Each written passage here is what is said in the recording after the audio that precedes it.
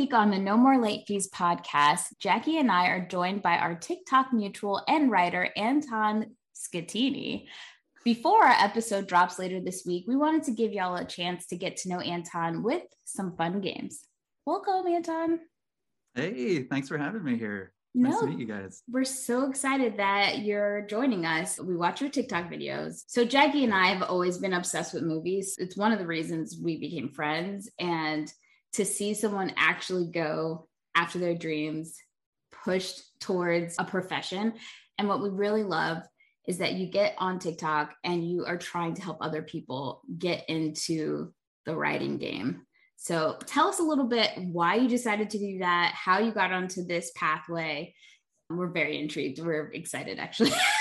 Yeah, I feel like a lot of people, it was born out of the pandemic. I had been a screenwriter and for the most part, an assistant for, 8 years in TV. I was a production assistant, writer assistant, script coordinator.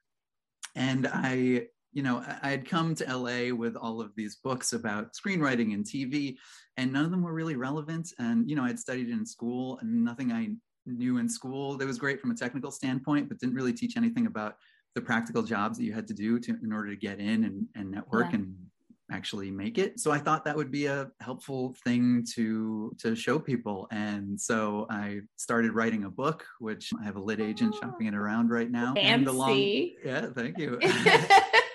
And along with that, I started making the TikTok videos, and I just felt like it was I had an interesting place in it, because there's some people on TikTok, there's some really established TV writers, there's some people coming out of university. And then I felt like I had just kind of broken out of the assistant game into the screenwriting game. Yeah. So I knew better than most what the assistant path was like and what it took to kind of make it and take that leap. So I thought it was kind of an interesting perspective on TV writing in general.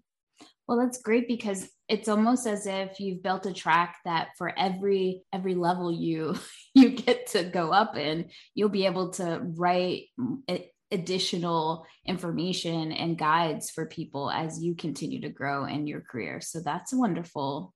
Wonderful, I hope actually. So. I'm hoping to take people on set and into a writer's room and show all of that stuff. So how was it, like, obviously with any of this artwork that we're doing, podcasts, writing, and TikTok, it's like you're just kind of throwing your art out there and you don't really know if you're going to catch anyone's attention. Obviously you have. How was that feeling, the response that you started to get with putting out the TikToks? Were you surprised? Definitely surprised. A few years ago, I had shunned TikTok. My sister had got on it. I made fun of her for it. I was like, we're too old for that. And now it feels nice. And, it's for the most part, a pretty supportive environment on there, and people are pretty encouraging. And yeah, it's nice to have a little following. Also a little scary when I don't know if you've had this experience, but when a video starts going a little bit viral and getting a lot of comments, it's like, I don't know how to feel about this. I'm used to being a writer. I'm not used to putting my face out there. So it's a little jarring.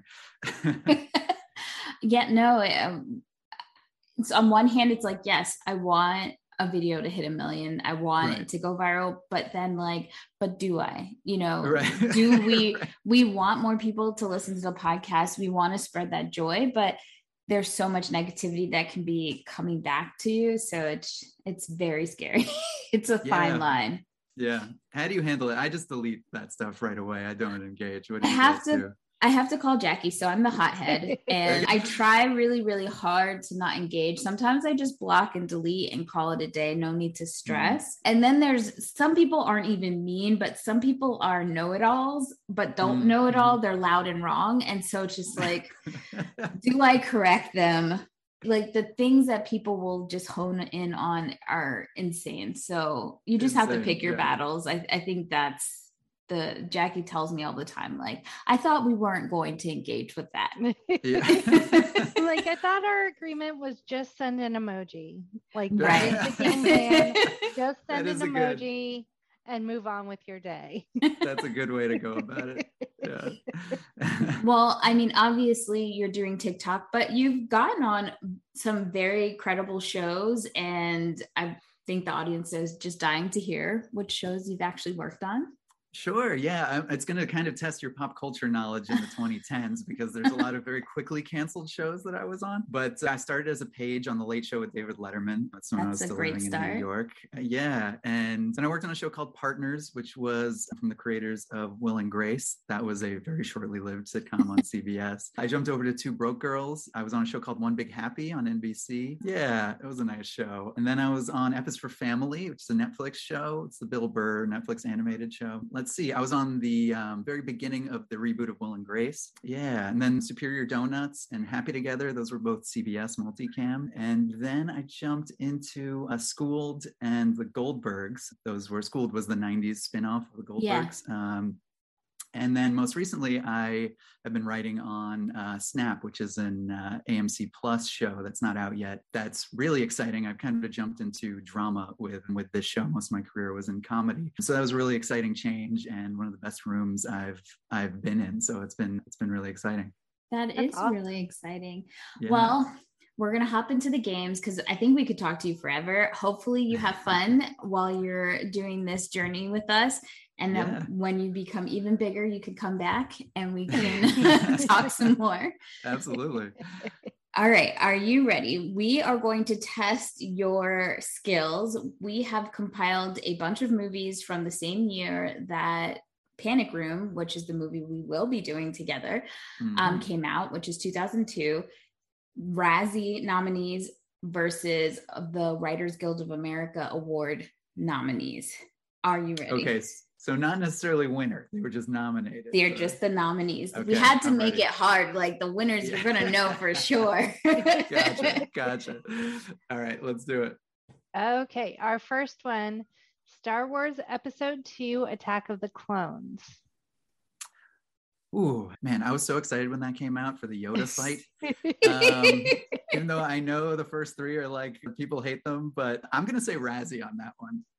Yeah. Razzie away. Yeah, 100%. Our second one is Gangs of New York. Oh, that's a tough one. Huge directors, huge sets, very long and overwrought. I'm gonna say Razzie for that one. No, Writers Guild of America. Okay. All right. I thought that was a trick one. Super tricky. About a Boy. Oh, that's got to be WGA, right? Yeah.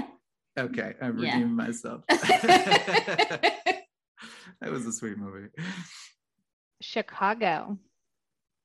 Ooh, I think people liked that movie. That's the WGA one, right? It is. Okay, all right, good. I always liked that movie. I love John C. Reilly and Mr. Cellophane, but that was great. The next one, I feel like this is one of the easier ones. The Adventures of Pluto Nash. Can I admit something embarrassing? No? I saw The Adventures of Pluto Nash opening day in theaters. And I think I was like, it was like me and my friend in the theater, and that was it. That's a definite Razzie for sure. Were you excited to see it? Like, had you been counting down to go see Pluto Nash? I can't say I was too excited because I feel like it was one of those like movie dumps where they didn't really promote it much and it just came out towards the end of the summer. So I just loved Eddie Murphy and it was a real bummer. That should be the new tagline for it. Yeah. Eddie Murphy, but it was a real bummer. Our next one is Antwone Fisher. My name being Anton, I was called Antwone Fisher for the next year after that movie came out. The black girl in me wanted to call you Antoine for sure, but I said, no, that's probably not right. It would bring me back to 2002. Well, that's like in Idle Hands, his name is Anton, and Danielle kept calling him Antoine. And I'm like, yes, there are very few Antons in movies. I remember that one specifically. Our next one is Crossroads. The Britney Spears movie? Yes. That's got to be a Razzie. No, sorry, it's WGA. Whoa. I'm just kidding. Brady. I'm just kidding.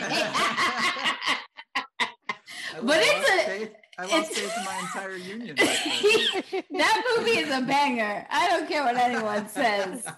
I haven't seen it. I can't say. Well, you should go listen to our episode. We did do that one. Oh, okay. We'll do. It's written by Shonda Rhimes. So, wow. I didn't know that. Okay. Yeah. Next one is My Big Fat Greek Wedding. I'm going to say that's a WGA one. That one I threw in as a trick, but you got it. Yes. Oh, okay. Yeah, that was pretty well received. I feel like that was a good movie. Next is Pinocchio. Ooh. The one with Roberto Benigni. I was gonna ask, yes, and like a super creepy doll. That's gotta be a Razzie. Yeah. Swept Away. Who's the director of that one? Guy Ritchie. Oh, okay, yeah. I mean, that's definitely a Razzie, and I've never seen it, but I'm skeptical of any movie that had Madonna in it, right? It sure did. A partnership, like a significant other director, leading actor. I don't think that's a good combo. Well, I think the only, my examples of it working, Kate Winslet and her ex-husband, Sam Mendes. Didn't they do a movie together? Was that like Revolutionary Road? I think so. Yeah. Okay. All right. Fair enough. That is a great one. And I don't care what you said. Definitely Kate Beckinsale in Underworld with her husband. Oh, okay. I haven't seen any of the 30 million Underworld movies, what? So I apologize. What?